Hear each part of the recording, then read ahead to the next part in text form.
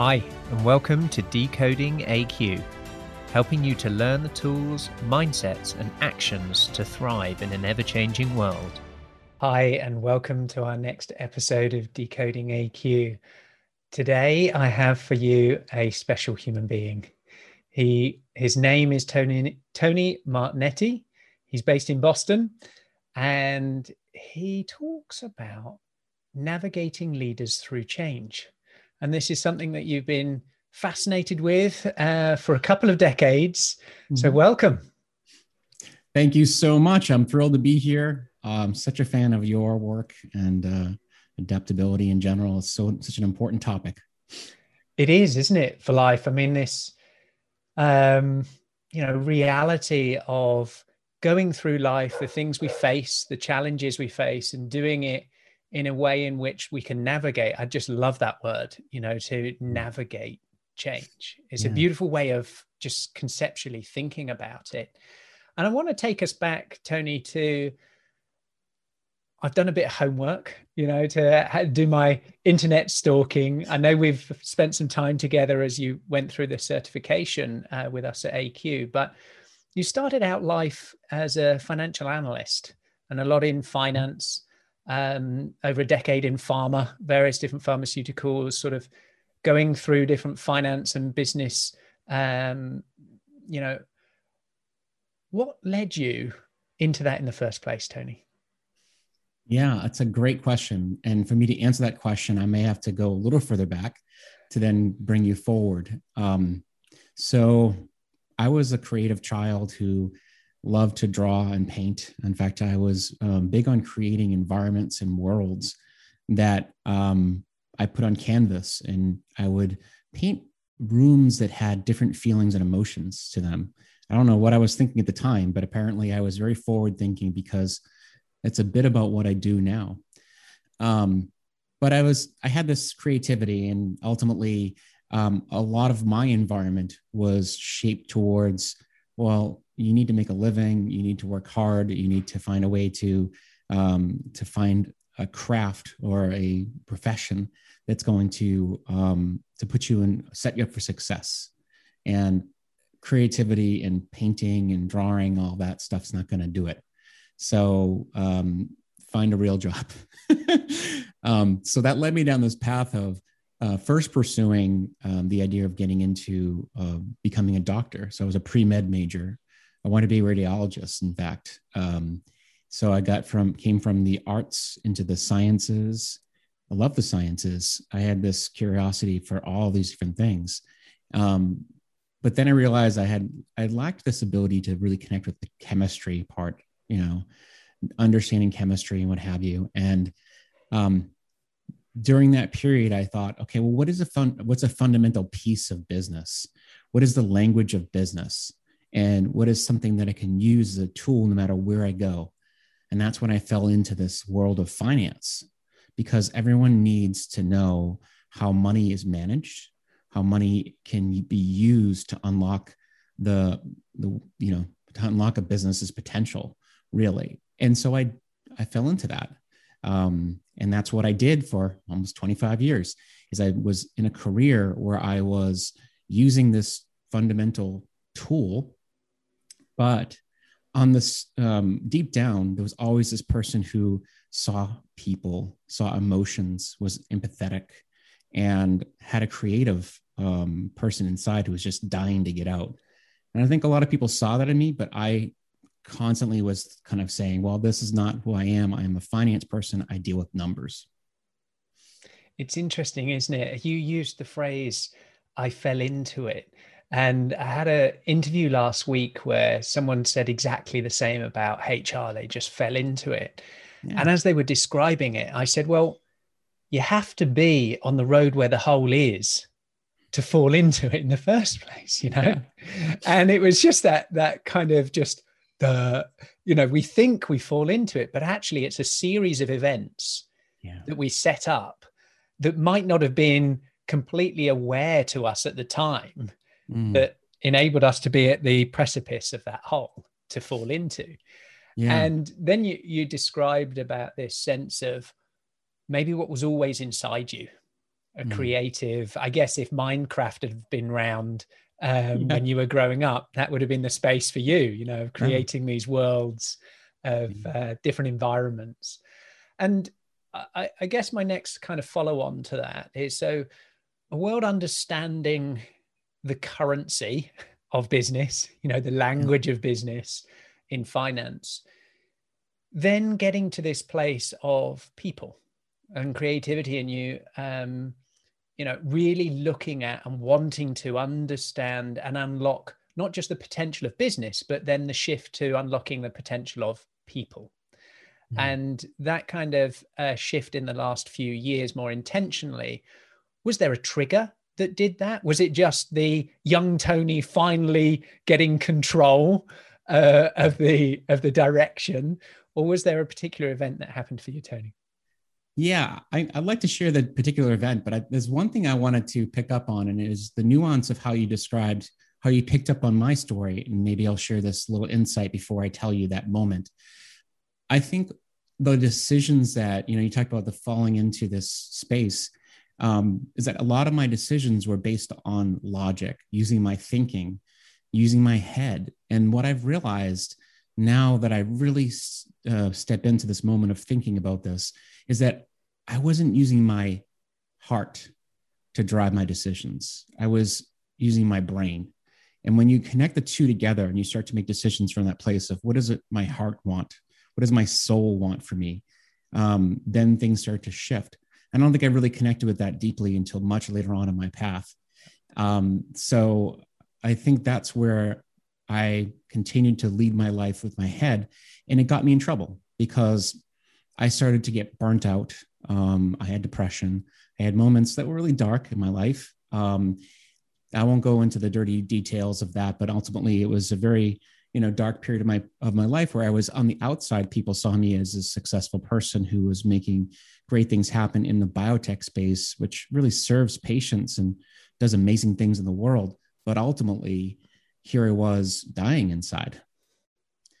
And I found a way out. There was a lot of different things that therapists, meditation, a lot of tools that I grasped onto, including like I would say an unhealthy amount of self-help books. So an unhealthy amount of self-help books. That's a beautiful oxymoron. Yes, in there. I like that. Truly. But the true changing point was I had built myself out of that. I got myself out of that valley and started to climb up out of that place. And ultimately what I found was I was still not satisfied. I was still in this world of the corporate world.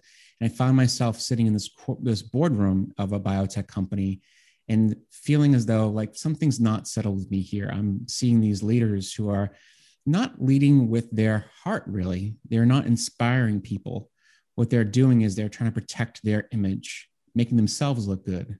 And it really made it clear when I looked around the room and saw these people all checked out, looking at their cell phones, kind of like rolling their eyes and saying, this again, you know, this is happening again. And I thought to myself, like, I think I'm done.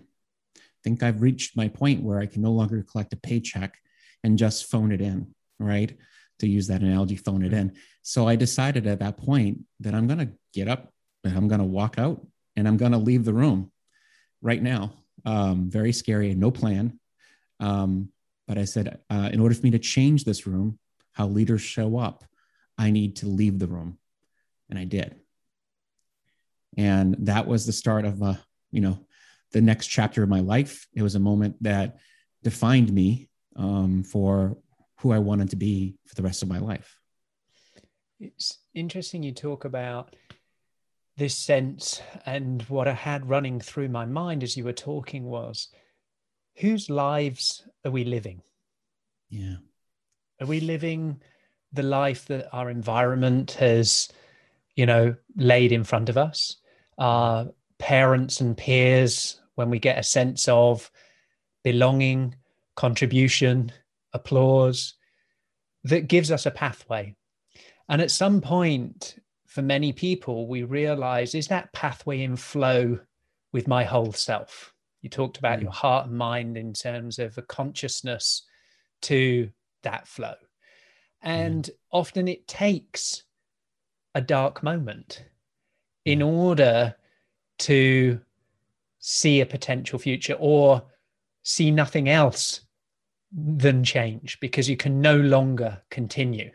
That just okay is still okay, but it needs to be not okay before we then go forward. And I guess that moment that you talked about, this beautiful, in a valley, crawling out, and this sense of, to be a leader, I had to get out of the room, I had to change my environment in order to adapt and be somebody new with a new identity. And that courage and bravery, just tell me a little bit about, what happened when you made that decision to be out of the room. What changed in you and what changed around you when you left the room? Yeah, it's such a great question. And you bring up so many things. I think the questions you ask, there's also an underlying feeling of what is on my mind about this. So first and foremost, I'll say that the first thing I had to do is say, like, what the heck am I doing? What do I need? What do I need to do at this very moment to start thinking about the process of creating the thing that I need to create? And I started questioning myself at that moment to say, who am I to do this? Why am I called to do this? And I started asking myself all those questions. And I really kind of dug deep. You've heard of the 5 whys. I have my own personal journey into asking myself the 5 why questions. Why me? Why? And why now? Like, why, and kept on asking why until I got to the point where I said, ultimately, what I really want is I want to make sure people come to work, they feel inspired, they feel like they can have a fulfilling life, and they can feel as though they're not wasting their time going to work by just collecting a paycheck, that they can ultimately unlock their full potential. And so when I got to that core of what it was behind it, then it made things a little easier for me to say, okay, now all I need to do is figure out how I can be the vehicle for that, how I can be the one to make that possible. And coaching became that thing almost immediately. But I had to figure out, how do I do that? How do I overcome all the imposter syndrome, all the challenges around that? When you have a really strong reason to do what you do, though, it really makes it possible, because you come back to that point of hope. Is that I know there's hope around this. I know there's a possibility around this. The one thing I wanted to share was this element of like how the prior me had adapted to the environment that I was living in. And it's funny how I come to realize that we are such an adaptable species as people, and we adapt to toxicity. And until that moment comes when we say, wait a minute, wake up. Like, you have now made yourself comfortable with living in toxicity, and that's not okay. Yeah. And so, that element on the side that's talking about coping. Yeah. Within adaptability and resilience, it's to cope, and we might transmogrify ourselves into a creature that when we step outside is ugly. Yeah. It was a nature of survival, of coping, of those things, and you changed oneself into something that wasn't beautiful, but at the time was just maybe incremental. We didn't see it. It happened over time. It was the slow Chinese torture of the drip, drip, drip. And we cannot then observe the mirror image. And you talk about the prior you, and being able to identify our own journeys as different individuals, our past selves, our current selves, and our future selves. And, one of the things that's a very hard thing to do is then to share your story to try and inspire others. And you shared just quickly before, and I felt a real emotional state from you of pride and excitement and various things of, hey, I got some good news for you. I got some good news. I can't wait to share it. But I got my book published. And, a couple of weeks ago, Climbing the Right Mountain, Navigating the Journey to an Inspired Life. Now, there's no surprises that in your mind you were talking about, this valley, I was in it. I was, climbing out and all of these things. Yeah. Tell me a little bit about what inspired you to then share and put that in a book, because it's not an easy thing to do, is it, Tony? It's tough tough, hard graph to get through. So real congratulations. And tell me, what inspired you to put it into a book? Yeah, what I found is as I was getting on in my career as a coach, I was finding that there was so many things I wanted to share with people, and so many things I was hearing from the people who showed up at my door that I wanted to kind of put into a vehicle to share with others. And the book became this thing that was piecing together from different elements. And I said, you know what? I think it's time for me to have put voice to all of this, to share my story, to really model the way for others too, because ultimately what I wanted to do is to not hold punches back about how to show up and how to lead your life in a different way. It's funny how the tagline is an interesting thing. It says navigating your journey to an inspired life. An inspired life is a tough thing to swallow. When people see that, they're probably thinking, oh my God, like, is that like some, Instagram inspired life? Like, oh my gosh, hashtag inspired. That's not what we're after here. We're after a life that's meaningful to you. We're after a life that it gives you some meaning that allows you to connect to an inner reason to be and how to show up in the world. And I think that it all came from this fact that when people are climbing the wrong path, they might be doing it for the wrong reasons based on what other people define as what success and fulfillment looks like.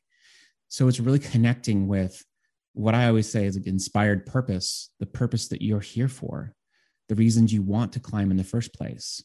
And that's the one thing that I really connected with deeply in this book, is to say, if you don't like who you're turning out to be right now, maybe it's time to pause and check in with yourself about the path you're on. Maybe it's time to really redefine your path around what you think success is for you on your own terms, not what everyone else thinks it should be. I want to dig in a little bit to inspire. This means something to you. Yeah. It means something to you in your business, in coaching, in the book, in all of these things. And inspire, as you said, is this another hashtag, a type piece? And to inspire is to breathe in. Yeah. To breathe in. And you've had a bit of a journey. And I'd love you to just follow me a little bit in this questioning, because I want to link two things together. So I want to link to inspire and what connection you have with that word in your business and within the book. And also, you spent some time, and I think you might still be there, in terms of dealing with psychological safety. Yeah. As a trainer, and that organization, the Fearless organization. And I wonder what your thoughts are around to inspire, what that means to you, and then link it a little bit for me into psychological safety. Because I'm intrigued by those two things personally, and I'd love your thoughts on that. It's a great question. And honestly, I don't think I've ever had someone ask me in that way. So I'm thrilled that you did. I mean, first of all, let me start with this thought about the inspiration. I mean, inspiration is such an important concept that people think, oh, inspiration, that's great. But it's at the center of how we walk through our day. I mean, you need to be inspired to be able to inspire other people. And it's not something that you just have and you just kind of that it just stays with you. It's almost like building a muscle. And it's, something you have to train yourself to find inspiration in little things, to find ways to continue to find the things that connect you with your purpose. And I think one of the things I say often, and this is where people lose me sometime, is that inspiration is a communication with your soul's purpose. And so when you see more say of that again, just pause and say that again for us slowly. Inspiration is a communication with your soul's purpose. Fantastic. So when you are inspired, let people just take that in, Tony, because that's a really profound piece. And often in these conversations, we're so quick to go through for the next bit and the next bit of the story, but let's breathe that in, of inspiration as being a communication with our soul's purpose. Yeah. I think that's beautiful. Sorry, just cut your flow, but Yeah. I really feel that's something people can just take a moment with. Please carry on. Yeah. I'm glad you said that, because it is something where it's in those moments of silence that it truly shows up, and you start to connect the dots between your inspiration and your soul's purpose. Think about it this way. When you're going through your day and you find yourself all of a sudden like kind of running on fumes, and all of a sudden you feel this like, I don't know what I'm doing. I don't know why I'm doing what I'm doing. And you pause and you take a moment away from your running around, and you think about, why did I start, what was my intention for today? What was my intention? What was what got me up out of bed today? And you start to reflect back and you think back to the things that really light you up. And this is the thing that starts to become the cut through the noise of your day. That's the signal that inspiration is sending you and saying, yeah, connect with that. I worked in the biotech industry for so many years. And one of the things that, one of my, the leaders who I always admired is Henry Tamir. He's since passed, but I used to always say, it's all about the patients. It's all about the child who's waiting for this disease, who's waiting for this therapy to be approved, that's going to save their lives. And when you think about that, and you get so inspired by this one thing you can do, one more spreadsheet, one more number, one more clinical trial, you keep on moving forward. But you have to get silent to remember, yeah, there's a person behind all this, and that's the person I'm doing this for. I want to now connect the dots back to psychological safety. And what I think is important is that in order for you to be able to get people to feel safe in a space, to feel like they have the ability to do what they want, to have their voice, is you have to get them to feel, first of all, safe, to be able to share what's lighting them up, what's truly on their heart and in their minds. And you have to create that container for them. And if they don't feel like they can be themselves, they can't share from themselves, from their heart, then ultimately what happens is there's a big blockage to truly getting that connection and innovating and really kind of unlocking any of the potential of the people on the team. So that safety that you create, and that's why they call it fearless, because fearless means that people are able to really be themselves fearlessly. And I think that's the power of using inspiration as a key to unlock that. It starts with that. I'm really grateful of your insights and connections, because there's a lot of talk around psychological safety, and it shows up in a variety of ways. And it's this balance between the practicality and getting so engrossed in the psychological elements of stuff, into the academic, to then, well, how does this really show up? Is this about people sharing? Well, we can share, but for maybe many years, you weren't sharing you. You were sharing a version of you. And so for me, the connection here is where inspiration and psychological safety come in, is you can share your authentic self, not just share. You can, yes, share, you can create psychological safety, you can have no judgment, you can do those things, but are you sharing the masked version? Are you sharing that because you're just a little bit conscious, maybe not as much, but about your environment? Or are you in its full glory of those things? And I think inspiration has a lot to do with that. And I think leaders, certainly throughout my career, as I've seen them, is they feel the pressure themselves of how they perceive their need of them showing up. Whether it's challenging of their own vulnerability, or to be humble, to not have answers, to do all of these things. And throughout the last couple of decades, this sense of what an identity of a leader has. And for a leader to have psychological safety and to be themselves, often that was then in the coaching, behind the closed doors, in the counseling, Yeah. in the other areas, and it never got to show up. And it's what excites me about your work, particularly in terms of getting in flow, getting close to our soul communication, to this consciousness, to unlocking the true versions of somebody. And that's not easy, right? You know, that takes a whole load of work. And in terms of, you know, why you're doing what you do in the world, Yeah. is obviously a piece of all of these stories, these events that you've gone through. But tell me, Tony, in 12 months' time, Yeah. what will the manifestation of Tony 2.0 or 3.0, or, you know, this published author who's on his podcast, working with leaders going through change, what does Tony look like? What does he do? How does he behave? What kind of adaptations do you need to do in the next 12 months, 18 months to be the version of yourself that you're trying to be? Just walk me through a little bit of that, because I know you're somebody who deeply reflects now and thinks about his thinking. So take us through some of the things you've got on your own roadmap to navigate your own future. Oh, I love this.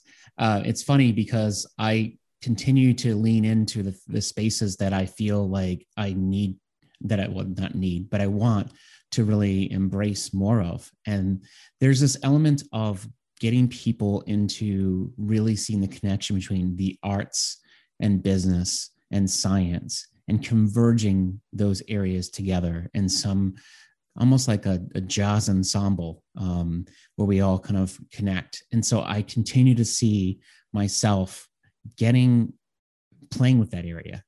One of the things that I really want to create for people is this ability to experience art in a different way, to see things in a different way by being more experiential. I mean, we're going into a world where, you know, sure, virtual reality was one thing, but there's art pieces that are immersive.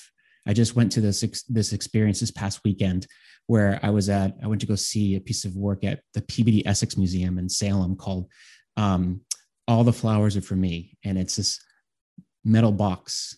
When you shine a light inside the middle of the box, the entire room is lit up with these beautiful patterns. And it just is such a great analogy about how, like, just shining a light in the middle of something, illuminating a box, changes the whole meaning of what the box is. And any person walking in that room is part of the canvas. And I think it's such a great way to experience life, is to see that, like, 1 minute it's this, next minute it's that. And any person can be illuminated and shifted from just changing one thing. And so it's a long-winded answer to say that I want to lean into more experiences that immerse people deeper into themselves. And that's just not the people, but it's myself. That's a really lovely story of this just sense of so many meanings inside there, you know, shining a light in something to create what's inside that can then have beauty around, and that the environment can be part of that beauty. So if we think about this from an organization and people perspective, that how might we be able to shine lights inside somebody for their art, for their unique ability, for their aura to expand, but not only that they're isolated, but that the whole environment can be part of that artwork, that jazz ensemble. And that's just a beautiful picture and kind of world I'd like to live in, Tony. You know, a world where people are emitting their light that dances and interacts with the people around them and might spark off something else. Let me tell you a quick story, Tony. So today we did a workshop session all around building keynotes. And there was one section that I was leading all around igniting emotions.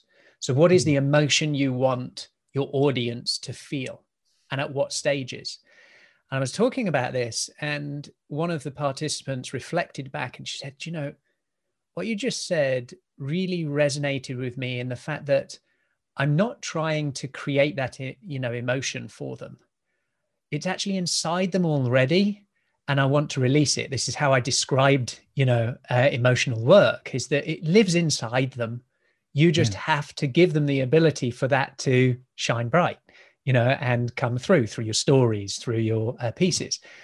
And when you were telling that, it just really came to life in a full Technicolor way for me of how powerful emotion is.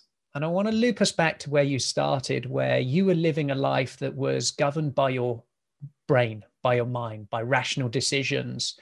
And at some point there was a fork where you'd gone so far, you felt out of alignment, and a reconnection to your heart and consciousness, your ikigai, your life's purpose. How, you had to reach an event to see that. How might you be able to get people earlier upstream? What are some of the signals that people could look out for before they're at the bottom of the valley, before they're at that maybe they don't need the burnout, they don't need the absolute bottom, that you might be able to come upstream? So think about and talk, and maybe you've observed it in others throughout your coaching work. What are some of the early signals, Tony, before the valley of despair, before the base point, that you observed in you that others might be able to recognize early? Yeah, I love that you bring this up, because first of all, I think there's so many insights from this in the book, as well as just things that picked up along the way. And it's, the starting point is really look at your week ahead. If you look at the week ahead and you say to yourself, gosh, there's nothing about next week that I'm even excited about. There's nothing about tomorrow that lights me up, or like that I'm looking forward to. If you start to live your life just like hoping for, I'll be happy when I get to that next thing, or when I get that thing, then there might be a sign there that you're not living for today. You're living for some uncertain future. It's great to have goals, and it's great to plan for things that are in the future. That's awesome. And it's definitely not a sense of like selling yourself short in any way, shape, or form, but you have to be happy in the moment and in your current days. And if you can't connect with something in this moment that's fulfilling you, and you're finding some way to be feeling good about yourself, then you need to kind of adjust course a little bit and see how you can bring some of that back in. It's not an easy life. No one has an easy, well, I'd say nobody. Most of us do not have an easy life, and that's not what we're after here. What we're looking for is a life that we can be happy to live in the current moment. A life happy to live in. Yes. And that's by design. I like that kind of thinking of, a lot of life coaches and all of these people who design your life and all of these things. But the reality of bringing light, what lights you up, this box with shining light in it, it lights up and it emits it. So think about tomorrow, the next week, what's there that is lighting you up? Think about yesterday and the last week, what did light you up? And that's a great piece of insight there, Tony, and advice for people that they can do right now. They can just take a moment and really think about the connection to what's lighting us up. And I think we've come, and I hope you agree, way beyond and forward the perhaps, 80s and 90s and all of this sort of no pain, no gain, kind of, you have to feel pain in order for it to be good. You go to the gym, you need pain. You go to work, you have to feel pain in order for it to be good. Yeah. I think we're way beyond that now. I think we're in a place where we can balance that. Yes, there are things that are painful, and they're worthy of us showing up and using all of our grit, using all of our skills, using team support, using those things to go through challenge. Yeah. But that shouldn't be without light. It shouldn't be that we have to face challenge in the dark. We can face a challenge, but one where there's internal and external light within there. I wonder if you could share a story of perhaps, working with so many different leaders in all sorts of areas, what they're facing right now and how you're helping them to maybe overcome some of these challenges. Because there's no doubt there are challenges ahead. And there are challenges we don't even know what they look like, what shape they are, or what environment they are, and how we need to, our love together of, this balance between inspiration and adaptability. And leaders are facing things that they don't know the shape of it. They don't know what it looks like. And how are they able to adapt? How are you able to help them find their inspiration in order to navigate that? So give us some real examples of what people might be going through, what some of your clients are going through, and how you're supporting them on a practical sense to help them prepare for this, crazy, complex world that we're now living in. Exactly. No, and it's funny. The first thing that came to mind was thinking about the people who are adapting with, getting back in the office and dealing with the emotions of reconnecting in the office. And I have a few people like that, especially the people who used to be very social. I have one person I'm working with who actually was an HR professional, and she is an HR professional, and she's really struggling with like her identity inside the office.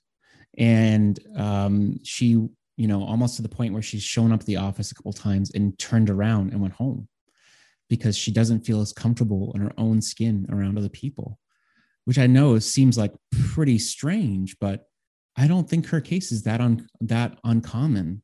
We've been disconnected for so long that you need to almost restructure the way you interact with other folks, because being on Zoom is not the same as being in person with other people. And so, just working with her and getting her to connect with, like, what are the things that she really wants as she gets into the office? What are the things that she wants in terms of when she gets reconnected with people? And how can she kind of play with her environment to allow herself to be more empowered in that space? And it's going to take time. I think she'll get there, but it's going to be a journey of her own that she's going to have to navigate, but by building those little tools around the path of connecting with what's going to get her excited about going to the office every day. I think that's very true. There's such a range of people of when they think about going back into being in and around an office and people of what that experience is going to be like, because it's going to be different than before. We've gone through a transformation and we're in we're new individuals, we're new versions of ourselves. We have new expectations. We have some things where they're blank. We don't know the answer. And so this experiential environment, and to go in with new eyes, to go in as the playful child, to go in and give ourselves permission for a new identity, for a new version. And if we've created the kind of psychological safety that allows us to try those things on, that's great. But I think there needs to be this period of time in which that we can allow an opportunity for people to morph, to play things out, to figure out what that new rhythm looks like when they go in. And I know my wife, she's gone through a lot of changes recently. She was diagnosed in March with cancer and has gone through a lot of different things about herself, her career, her roles. She's been in financial services for decades. And is it really her? Right through to things like her wardrobe is changing.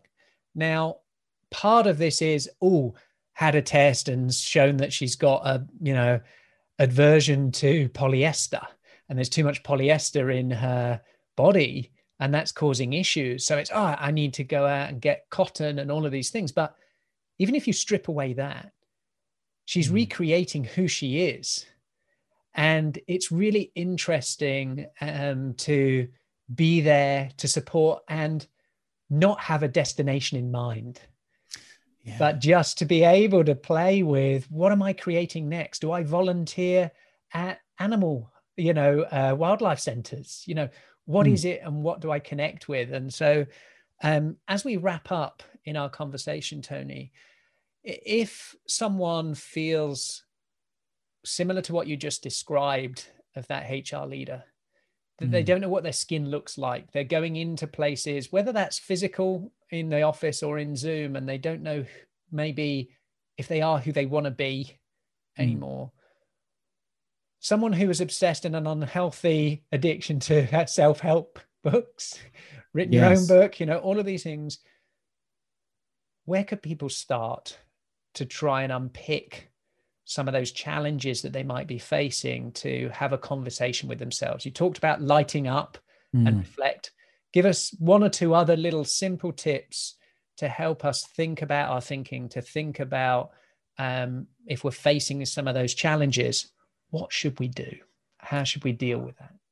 I just love this. And first of all, I love how you said about the conversation with ourselves, because that's one of the things I'm always thinking about. And that's what really, like I always say, my tagline is inspiration through honest conversation. And I really think that it's also about courageous conversations.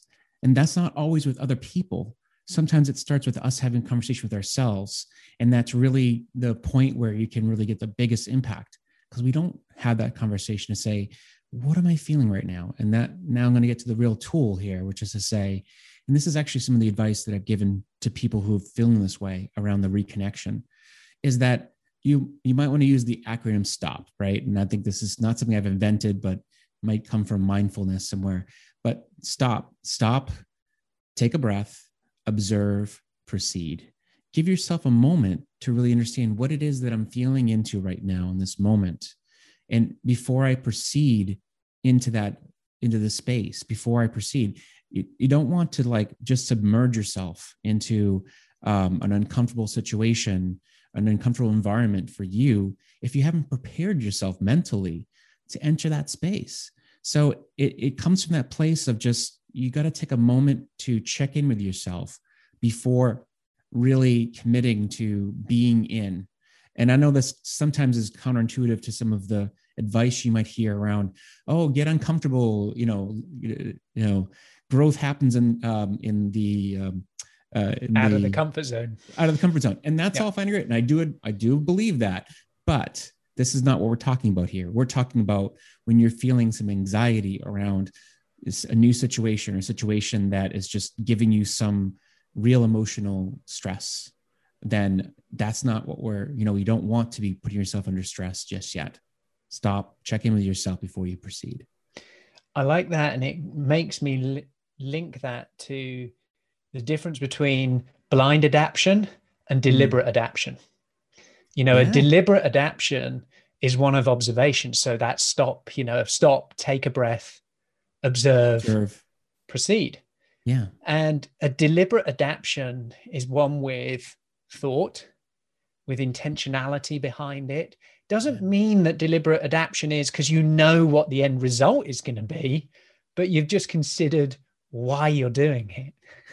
And then hatching a plan of how, that we might have a vision and hope. We might have the agency of the skills to do it. We might not, but we can reach out for help if we observe where there might be gaps. And I'd like to end on the point of the power of conversations. Having conversations that are candid, that are, ones with bravery, with ourselves and with others. And sometimes it can be just a stranger. Yeah. And that opportunity to think about that a stranger can be yourself. That's beautiful. To think about, okay, I'm going to have a conversation with a stranger, and it's me in 5 years' time, or it's me 5 years ago. Can I decouple myself from that by thinking of them as a separate entity and a stranger? So whilst we were brought up to stranger danger, don't talk with strangers, Tony and I are now saying, okay, let's talk to some strangers of ourselves, to, just take the opportunity and, all laughing and joking aside, this having conversations with people that we can show up in a way to ask the hard questions. And don't forget the power of the 5 whys, the Japanese piece of, right, let's get our inner child. Let's get the 2-year-old. Why? Yeah. Why, Daddy? Why? And do that with ourselves as a stranger. And maybe we don't know the answer instantly, but we can take our time. When we take a breath, that could be a day, could be 2 days when we ask ourselves that question and we observe what's going on before we proceed. If people want to get in touch with you, Tony, what's the best way, and where do they get your book as well? So tell us those things.